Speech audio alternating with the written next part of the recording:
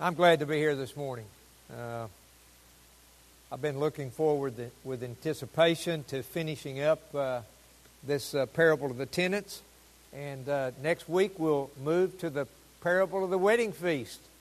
And if you haven't noticed already, the closer we get to the death of Jesus, the more loaded his teaching gets. And Tom was just talking about this week. Can you imagine what all he fitted into the last week of his life? Wow, that's pretty amazing. So that's where we're at. Chapters 21 through 28 is all about the last 7 days of his life. If you want to be on top of that, that'd be a good place to study. So we are in the parable of the wicked tenants. And so all week long I worked on this title, Working Our Vineyard. And then yesterday I came to this realization that we don't have a vineyard. It's not our vineyard, it's the Lord's vineyard, and we're to work in it. So when I came to that realization, I began to think about the sermon that I was preparing and really to take some different looks at it. So it should be exciting this morning to see what God might do. You know, if you'll just stick to God's Word, probably won't get in much trouble, amen? So, chapter 21, we'll review it for the last time. Jesus rides into Jerusalem on a donkey. He announces his lordship, drives the buyers and sellers out of the temple, makes the temple a place of prayer and healing. The priests and the scribes take offense at the praise of the children. Jesus curses the fig tree, gives us a lesson on faith and prayer. Jesus' authority is questioned. The parable of the two sons. And for the last few weeks, we've been looking at the parable of the wicked tenants. So, a pretty loaded chapter. A whole lot to look at in this. In the parable of the wicked tenants, we looked at the vineyard being prepared. It continues to amaze me that in God's vineyard, there's not one thing lacking that's needed to produce fruit. We also looked at God expects fruit. The vineyard owner expected fruit from the tenants, and God expects fruit from us. We also found out that there will be a day of reckoning. I really like that scripture right in the middle of the scripture in Matthew 21, I believe verse 40. You might, if you've got your Bibles open, look at that. And he asked this question, and the question is this. When therefore the owner of the vineyard comes, what will he do to those tenants? Okay? Y'all with me? That's the day of reckoning. One of these days the Lord's going to come back and say to the elders of the churches and to teachers in the churches and to husbands and to parents, what have you done with what I gave you? There will be a day of reckoning.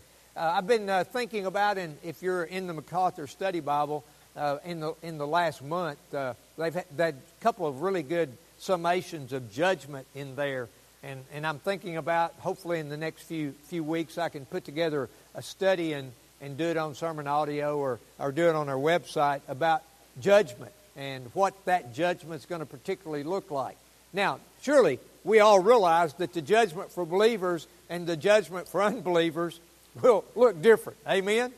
There's a drastic difference in those two judgments. But there is judgment for the believers and for the unbelievers. We looked at don't stumble over the cornerstone. And today we'll look at the Lord's vineyard that we're currently operating in. Okay? We are operating in one of God's vineyard. We are really operating in God's vineyard. And He's expecting us to be good tenants and to work in such a way that spiritual fruit is received. So, what is God's vineyard? The kingdom of God. We are in the kingdom of God, and you may have to have your Bible open. You may have to look at some scripture this morning. I'm not sure which one's in there and which one's not. But if Ephesians 2 is not in there, if you'd please turn there. They're all right there in the New Testament. You've kind of got a little notice of when you might look at the Scripture. And if you'll just look at that, that'll kind of help us to see who we are as God's people. Ephesians chapter 2, beginning in verse 19. So then, speaking to Christians, you are no longer strangers and aliens, but you are fellow citizens with the saints and members of the household of God. Wow. And with that, just with that, there would be great responsibility.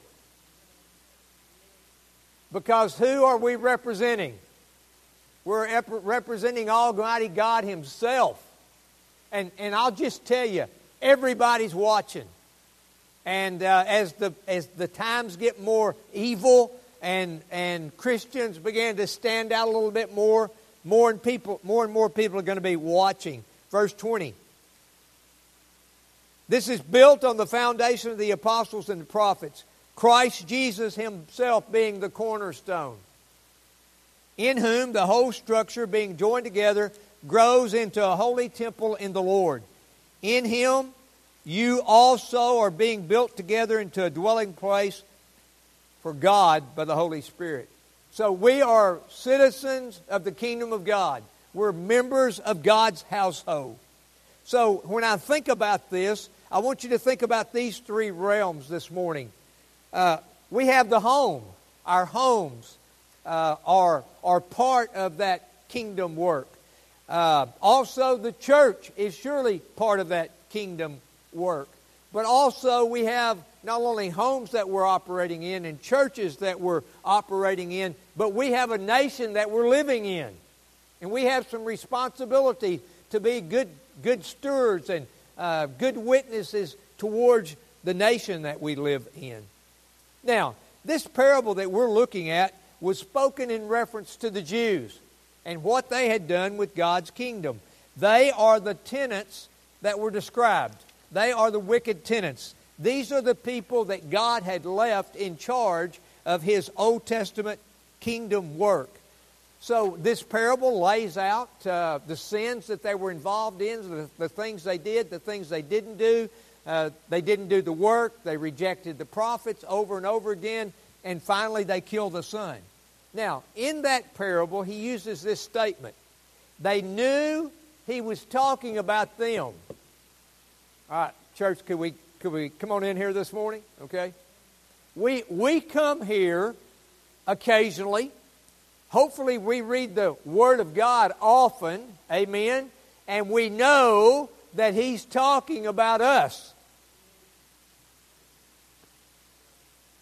So one good thing to be a good tenant, we need to be good listeners to the Spirit of God, and we need to know when we are being corrected by the Spirit or by the Word to make a right turn to be the tenants that God would have us to be. And really, that's what we're talking about this morning.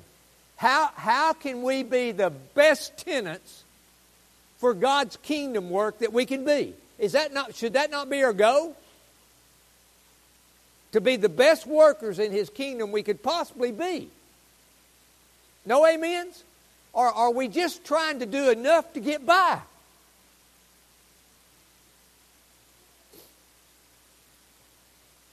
But the question is this morning, does this parable hold anything for us? Can we glean anything from it? As a people, as a country, as a church. The first thing I want to cover this morning is national privileges. Okay? The nation of Israel was obviously called out, chosen by God to have a big hand in His kingdom work. Amen?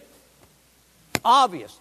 Way more obvious than America, or way more obvious than any other country. Okay? So I want you to think about this. Nations have been privileged, and I think to some extent, nations are still privileged today. All right? Now, with being privileged goes greater responsibility. Why? Because when he prepared this vineyard and gave it to the workers, that vineyard and those workers did not lack one thing to get the job done. Well, nations that are privileged do not lack one thing in getting the work of God done. Matter of fact, Christians, whether in the home or church, everything that we need to be good workers in the kingdom of God is available to us. So at the reckoning time, we won't be able to put the problem on anybody. We'll know that He's talking about us. Israel, separated and called out by God. Any doubts about that? Without a doubt. They were given the revelations of God. While they were given the revelations of God, other countries were left in darkness. He made covenants with them. He gave them the law.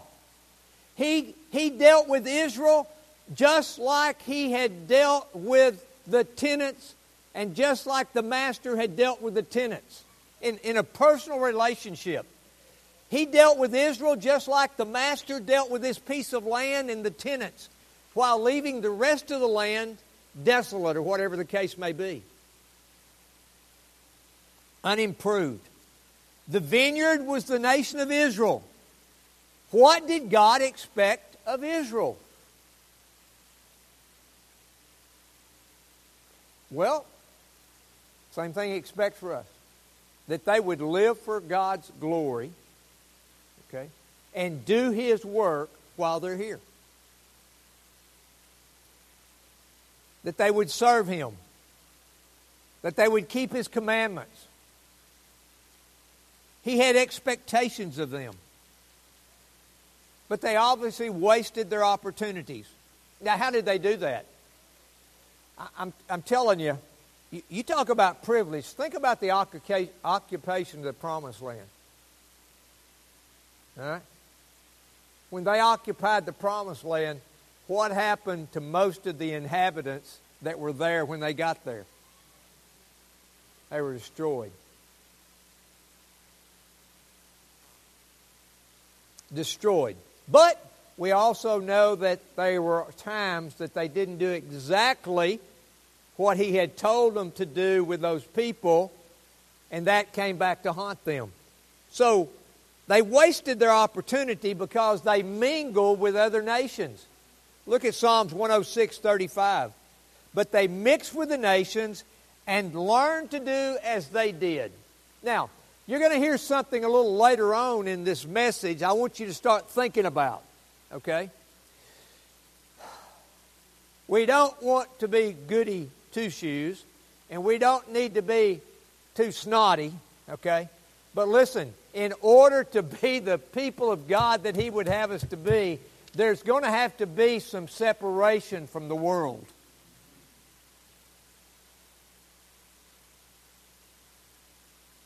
Because the world is evil.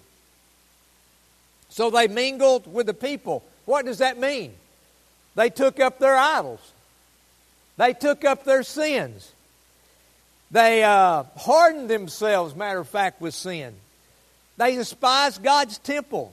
They did not keep His commandments. They did not listen to the prophets. They ignored the graces He had given them. And then the last thing that the tenants did was they killed the Son of God. The killing of the heir is the Jews' killing of the Son of God. Who is this that did this? That called out, chosen, special nation, Israel.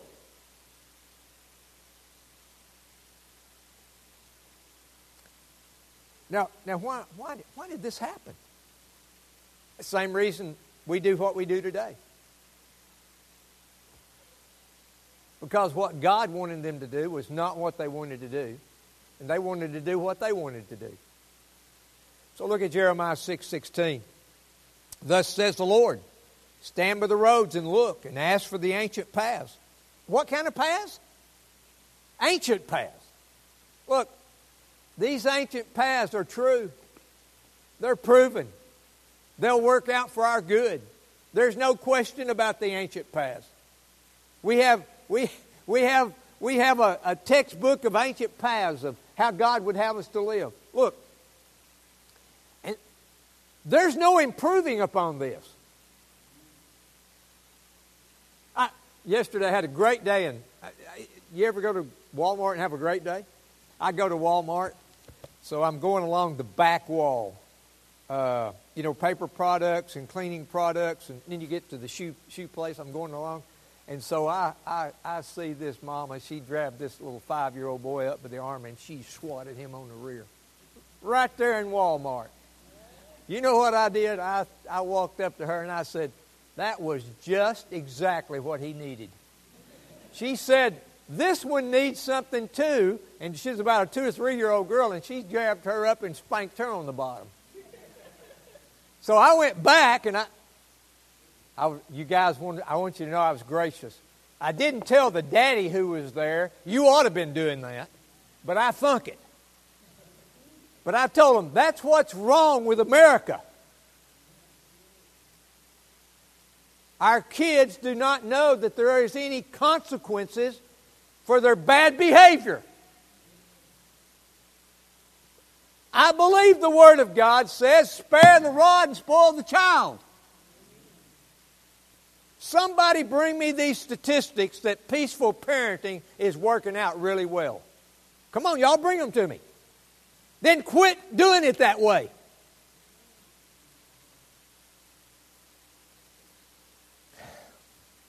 Okay, ancient paths. Look at that next part. Where what way is? The good way. Huh? And walk in it. And look what you'll find. Rest for your souls. Look, if you've done all you can in raising your kids, all you can, you prayed for them, you taught them, you took them to the church, you can rest in that. You can trust them with the Lord. Find rest for your souls. But what did they say? No. I got a better idea. They would not walk in it. All right, so Israel, were they special? Well, in my opinion, Western Europe, England in particular, they got the gospel pretty quickly over there. I think they were privileged. I think because of Western Europe and England in particular coming our way, I believe America has been privileged. Look, we have the Bible. If you want a translation, we got it. If you want something on the internet, we got it. I mean, we've got everything we need to be real students of God's Word. Hey, not only that, but we have the liberty to have this. This is not illegal yet. We have the liberty to read it. We have had, because of faithful men like Jonathan Edwards and Charles Spurgeon and Matthew Henry and just Matthew Poole, just go on and on. We had the gospel of the Lord Jesus Christ given to us in an unadulterated form. I mean, we had the gospel message. While there's still people groups that still don't have the gospel message. We have permission to share the gospel. We have the privilege of pursuing life, liberty, and happiness, religious freedom. Did y'all know there's a world out there where they don't have those privileges?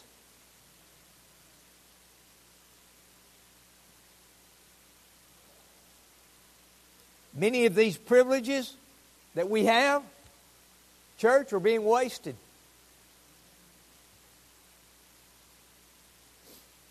As a nation, are we doing all we can with our privileges?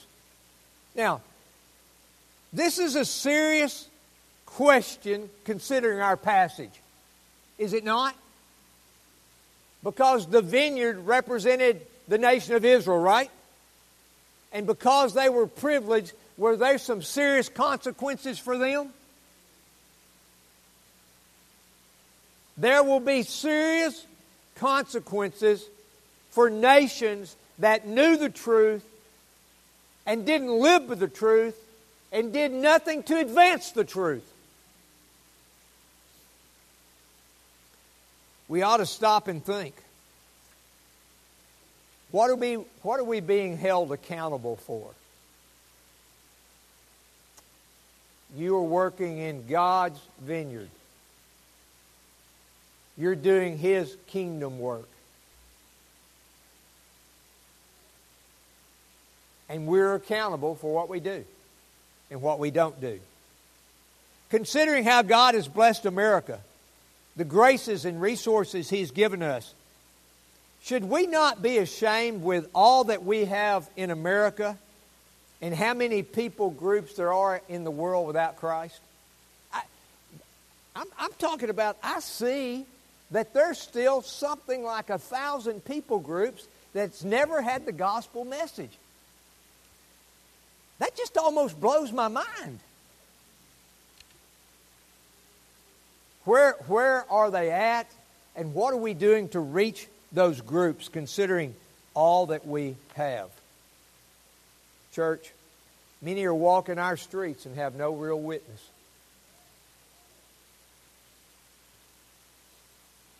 Seems to be so few real followers of Christ. Churches are closing every day. I didn't have time to read the article, but there was an article this week that talks about the steady decline, are y'all with me, of even those that identify as Christian. It's gone from 70% to 60%, and it's going to be something like even people that identify, like 35% of Americans identify as Christians. Okay? So we are on a steady decline of even those that identify. But remember the Barna survey? Out of that 35% that would identify as Christians, only 6%, by the way they answer questions, are truly Christians. I mean, we've got a mission field right here in America. Look, I bet you on both sides of your house and both across the street and behind the neighbor, I bet they're unchurched people. And they're right there in our yards for us to witness to. We may not even know their names. We are so eat up with busyness that we don't have time to even work the mission field right around our house. Pastors are quitting in record numbers. Every philosophy, y'all hear me? Every philosophy is embraced. You just run me a new philosophy. I looked over here at y'all, and did y'all see where the teacher down in Texas got fired because she wouldn't call a pervert that was a sexual predator for young children? She wouldn't call him a pervert. She identified him as a minor attracted person. She got fired. Y'all hear me? We are living in the world as somebody runs it out there, right? That maybe you were born different than your biological sex indicates. We just run that stuff out there and people believe it.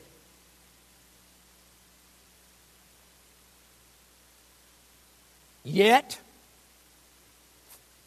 the last statistic I saw, only 3 or 4% of Christians have ever read the Word of God in its entirety. If we don't know this, what would keep us from believing everything that's run out there? We must open our eyes to see what's going on. The fruit that the Lord expects in our country, wow. Just look what our society is producing. Death, sexual perversion, mutilation of children, no Bible in the school, no prayer in the school. Look what our society is producing. Is that the kind of fruit that a Christian nation ought to be producing? Are we not provoking Him as the Jews were in our passage? When the church is the... Listen, church, listen to this. You've got this one in your notes. When the church is the only one who has the answer. Are y'all with me? Church, there's no answer for the ills of mankind, which is sin, other than God and God's holy word. The world does not have the answer for wickedness, for evil. We're the only one that has the answer. So you see how responsible we're going to be? The world's not going to be held responsible for this. They don't have the answer. We're the only ones that's got the answer. It's Christ. It's repent and turn to God.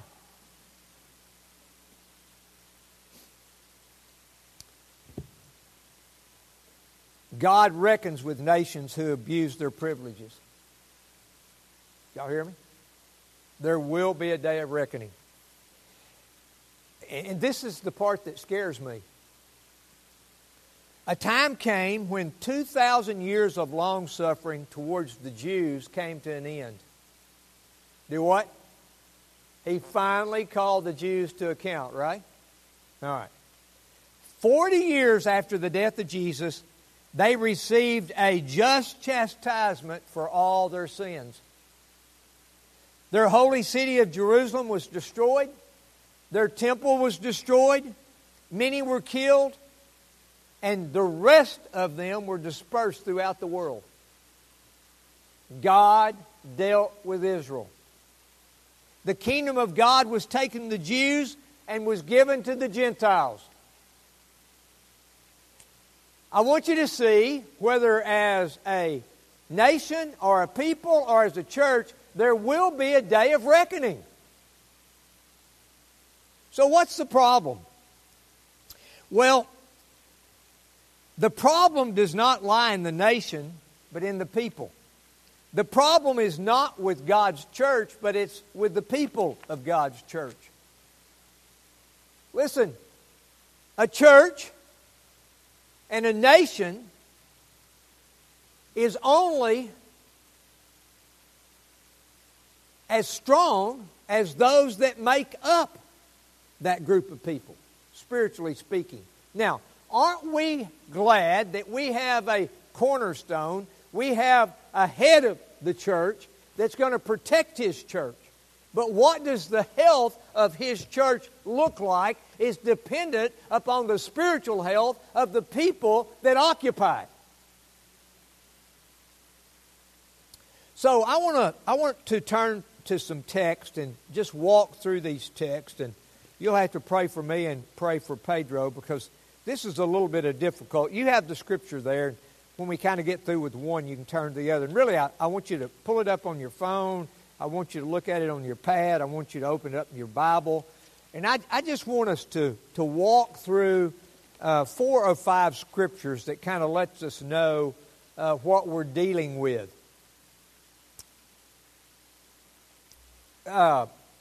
We've mentioned this kind of term over the last several years. The days, church, look at me, are evil. The days are evil. We're living in an evil time. 2 Timothy chapter 3, verse 1. But understand this, that in the last days there will come times of difficulty. Are we in the last days? Well, we're closer to the return of the Lord Jesus Christ than we were 2,000 years ago. For people will be lovers of self when we should be lovers of God and others. We'll look at that in chapter 22. Lovers of money, proud, arrogant, abusive, disobedient to their parents, ungrateful, unholy, heartless, unappeasable, slanderous, without self-control, brutal, not loving good, treacherous, reckless, swollen with conceit. This will catch us. This will catch the rest of them. lovers of pleasure rather than lovers of God. So, that's what we're dealing with. We're dealing with evil. Matter of fact, I would say we're dealing with demonic things. So, that's the time that we're living in. You've got to realize that people outside the realms of God and people that are not children of God, this is who you're dealing with. Then look at the next verse. Having the appearance of godliness but denying its power. And that's the place that the church doesn't want to be. We don't want to have an appearance of godliness but denying its power. Let me tell you what that power looks like. It looks like changed lives. It looks like people who are filled with the Spirit of God. It looks like people who are striving towards righteousness and holiness. Now, let me tell you what that really, really looks like, and we ought to think about this. So, denying the power of. By the grace of God, we are repentant people. We are sinners. But one of the things that the power of God brings us to is repentance. Verse 6. For among those, there are those who creep into households and capture weak women, burdened with sins, led astray by various passions. So, there's always false teachers out there, always learning and never able to arrive at the knowledge of truth. The fear of the Lord is the beginning of knowledge. Wisdom is one thing, knowledge is another. These people have no knowledge because they have no truth. Just as Jannes and Jambres opposed Moses, so these men also opposed the truth, men corrupted in mind, disqualified regarding the faith. But they'll not get very far, for their folly will be plain to all, as was with these two men. We're all going to be held accountable for our actions. Let's now go to 2 Corinthians 6, 14 through 18. 2 Corinthians 14 through 18. We're talking about what's the problem? Okay? If we have national privileges, if we have privileges and we're not seeing much fruit out of that, so what's the problem? 2 Corinthians 6, 14.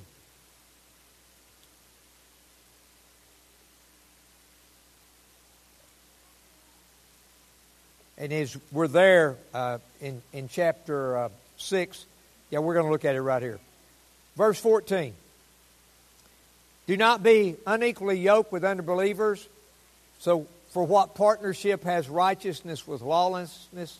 Or what fellowship has light with darkness? What accord has Christ with Belial? Or what portion does a believer share with an unbeliever?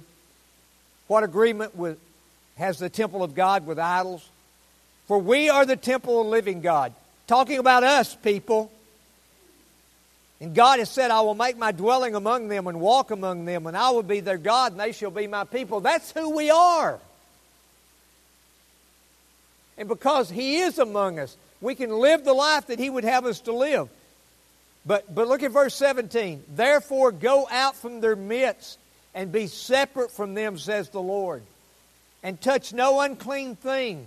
Then I will welcome you, and I'll be a father to you, and you shall be sons and daughters to me, says the Lord. Church, we have got to be careful that we don't mingle with those people in such a way that that's who we become. We've got to be set apart and separate. There's got to be a distinction between us and them. So we're talking about what's the problem. Let's go to Revelation chapter 3. Revelation chapter 3. So what's the problem? How come we're not producing the fruit that we need to produce?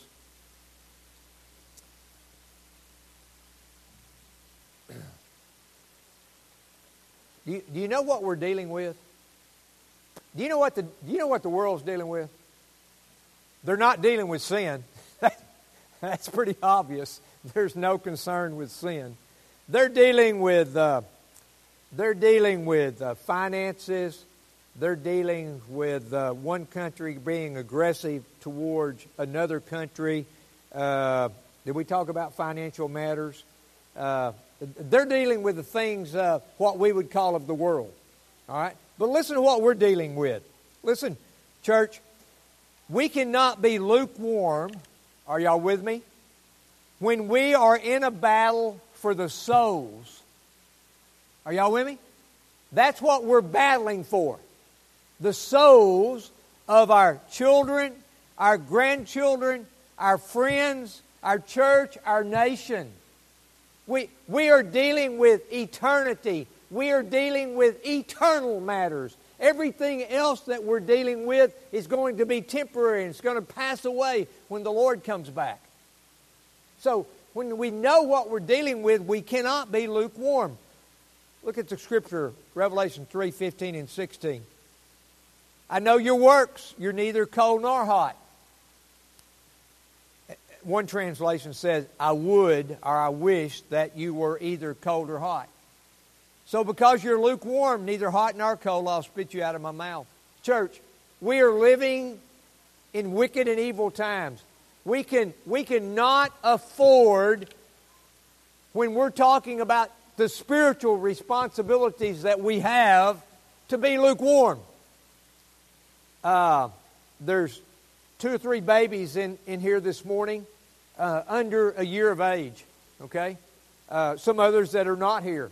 I'm telling you, parents, you're going to blink your eyes and that little boy and that little girl is going to be gone.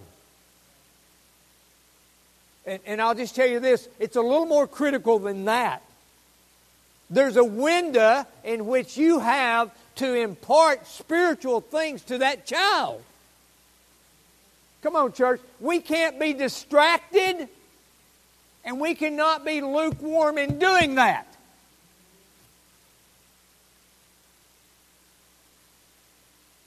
It doesn't get any more serious than that. We're either raising our children and preparing them for an eternity in heaven, or we're not teaching them and we're allowing the world to point them towards an eternity in hell.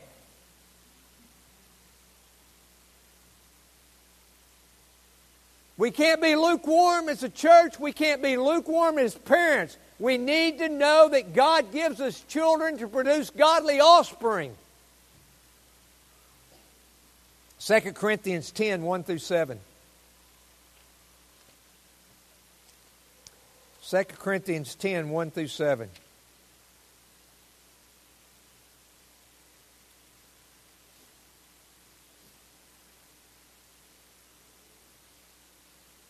Oh, church, this speaks so much to us today. Young people, listen closely to this. I, Paul, myself, entreat you by the meekness and gentleness of Christ, I who am humble when face to face with you, but bold towards you when I'm away. I beg of you that when I am present, I may not have to show boldness with such confidence as I count on showing against some who suspect us walking according to the flesh. For though we walk in the flesh, we're not waging war according to the flesh. For the weapons of warfare, y'all hear that? We are in a war with the evil one over souls.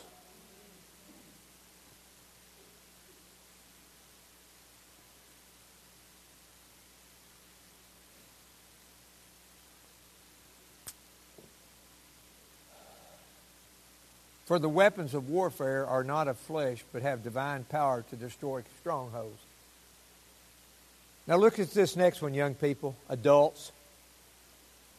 We destroy arguments and every lofty opinion raised against the knowledge of God and take captive every thought to obey Christ. Young people, adults, we are being bombarded with all of these philosophies and all of this thinking. Are y'all with me? And the first thing we've got to do with all of that is to stop and to look at that philosophy and ask ourselves, but what says the Lord?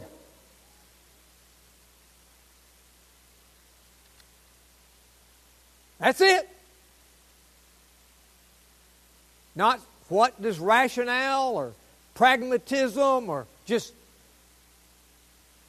common sense, none of that. Every thought, every philosophy that you hear out there, okay? Let's just take the one right at the top here. That you might be binary, or that you might be a male in a male body, but you're really a female, or a female in a female's body, and you're really a male. Just take that captive. Okay, we ought not even have to. We ought not even have to expose it to this thinking. It's foolishness. But we take every one of those thoughts, young people, and we don't say, what's the teacher say, or what's this one say, or what's this rapper say? What says the Lord?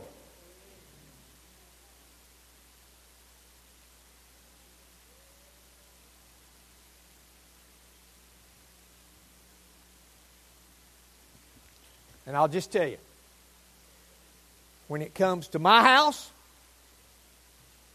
or your house, it does not change what says the Lord. Y'all understand what I'm telling you? A state senator in the state of South Carolina, he kept the 15-week abortion deal from going in. You know why he did that? I promised my daughters that I would not take a strong stand on abortion. He promised us who? What says the Lord? And when that child of yours comes and is struggling, we love everybody, but we affirm no sin, and we go to the Word of God and we say, what says the Lord?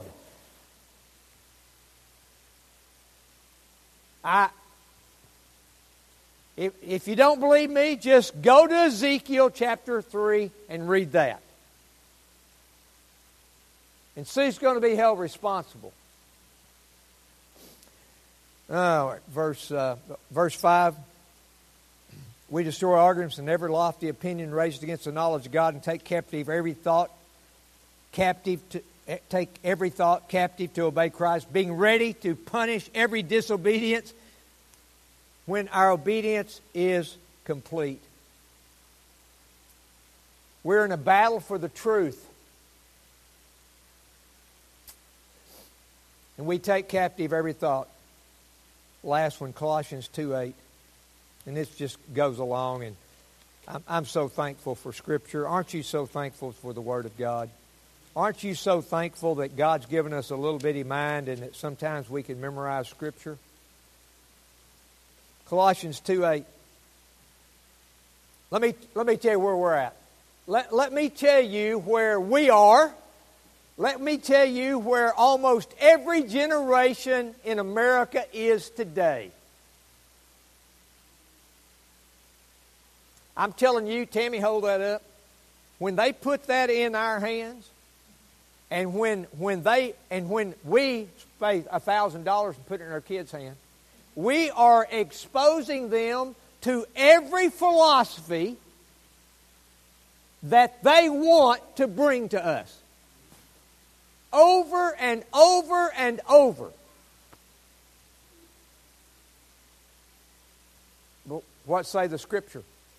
Colossians 2:8.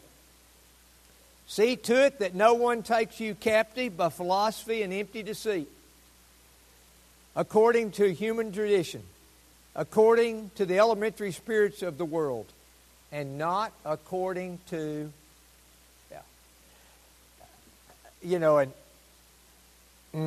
I could just tell you some stories, but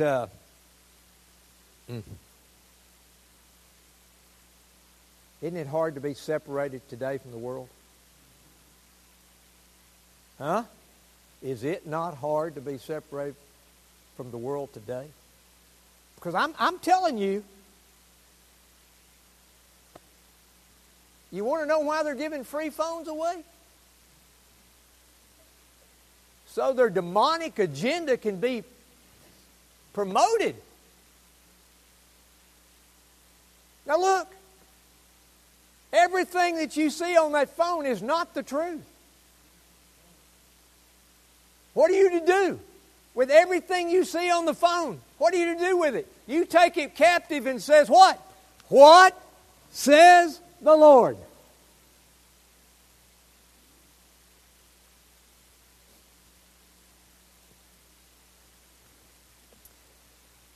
Churches without people sold out, separated, and committed to advancing His kingdom will not win the battle in this world. Did y'all hear me? Let me read that again. Are you with me? People sold out, separated, and committed to advancing His kingdom. Listen, parents, grandparents, if we're not committed to the spiritual upbringing of our children, it will not happen. If we are not committed in this church to preach the Word without any reservations, all of God's Word, it won't happen.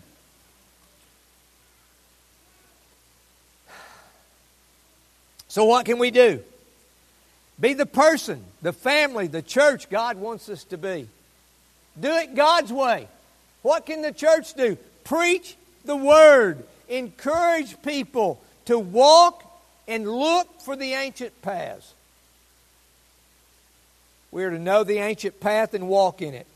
We're to get in the Word, get in church, get the teaching, teach it to your children, implement the teaching in your life and in your family. That's the only hope we got.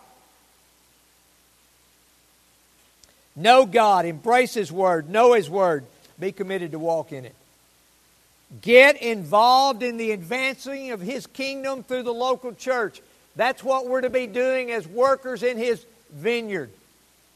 Take seriously the eternality of the soul.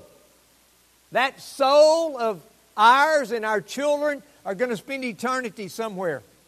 Take on a personal responsibility. Wow, church, come on, y'all look at me. It's not mine and Tom and Pablo's lone responsibility for advancing His kingdom in the local church. It's every one of our responsibility. And you need to realize, if you're a part of this church, you have a responsibility. Starts in the home. It works in the church. Listen, and if you don't know it yet, the devil is after God's design. God has a plan. Amen? God created out of nothing. He created man and woman. He instituted the marriage. He set the family in place. Look, we got all kinds of books. Russ showed you all the one-year Bibles we got. Look, if you don't like the translation you've got in this, we'll get you another one. We've got God's design. We've got the grand design. And you know what both of these do? They tell you the way God designed it. It's a good place to start, amen? Rediscover God's design for the family, the church, and start the process of implementing. Look, it's one thing to know what this says. It's one thing. Somebody tell me this is not the truth. It's one thing to know what this says and this says. It's another thing to put it in practice in your house and in the church. Well, hey, listen. Nothing's happened, and you started implementing it. Let me tell you what the world's design is. The thief comes to steal, kill, and destroy. The demonic design is for everybody to reject the teachings of God, to reject Christ, and to spend eternity in hell. That's the world's promotion. This tells you God's design. And God's design is that it would be good while we're in this life, but also in eternity. Listen, There is no joy in not doing it God's way. Look, when we don't do it God's way, you know what we've said? We said, we know those ancient paths. We ain't doing it.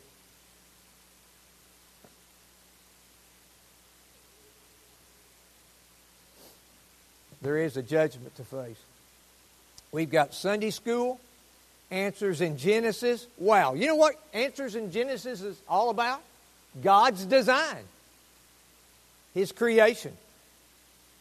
God, look, church, God's vineyard has got to become a priority. So when we see the effort in this parable in setting the vineyard up for success, when we see that there was a time He expected fruit, when we see that there was a continual urging to send fruit, when we see all that rejected, and that the Master sends some serious judgment, we need to take seriously the producing of spiritual fruits in His vineyard that He has left us to work in. Amen? May God bless the preaching of His Word.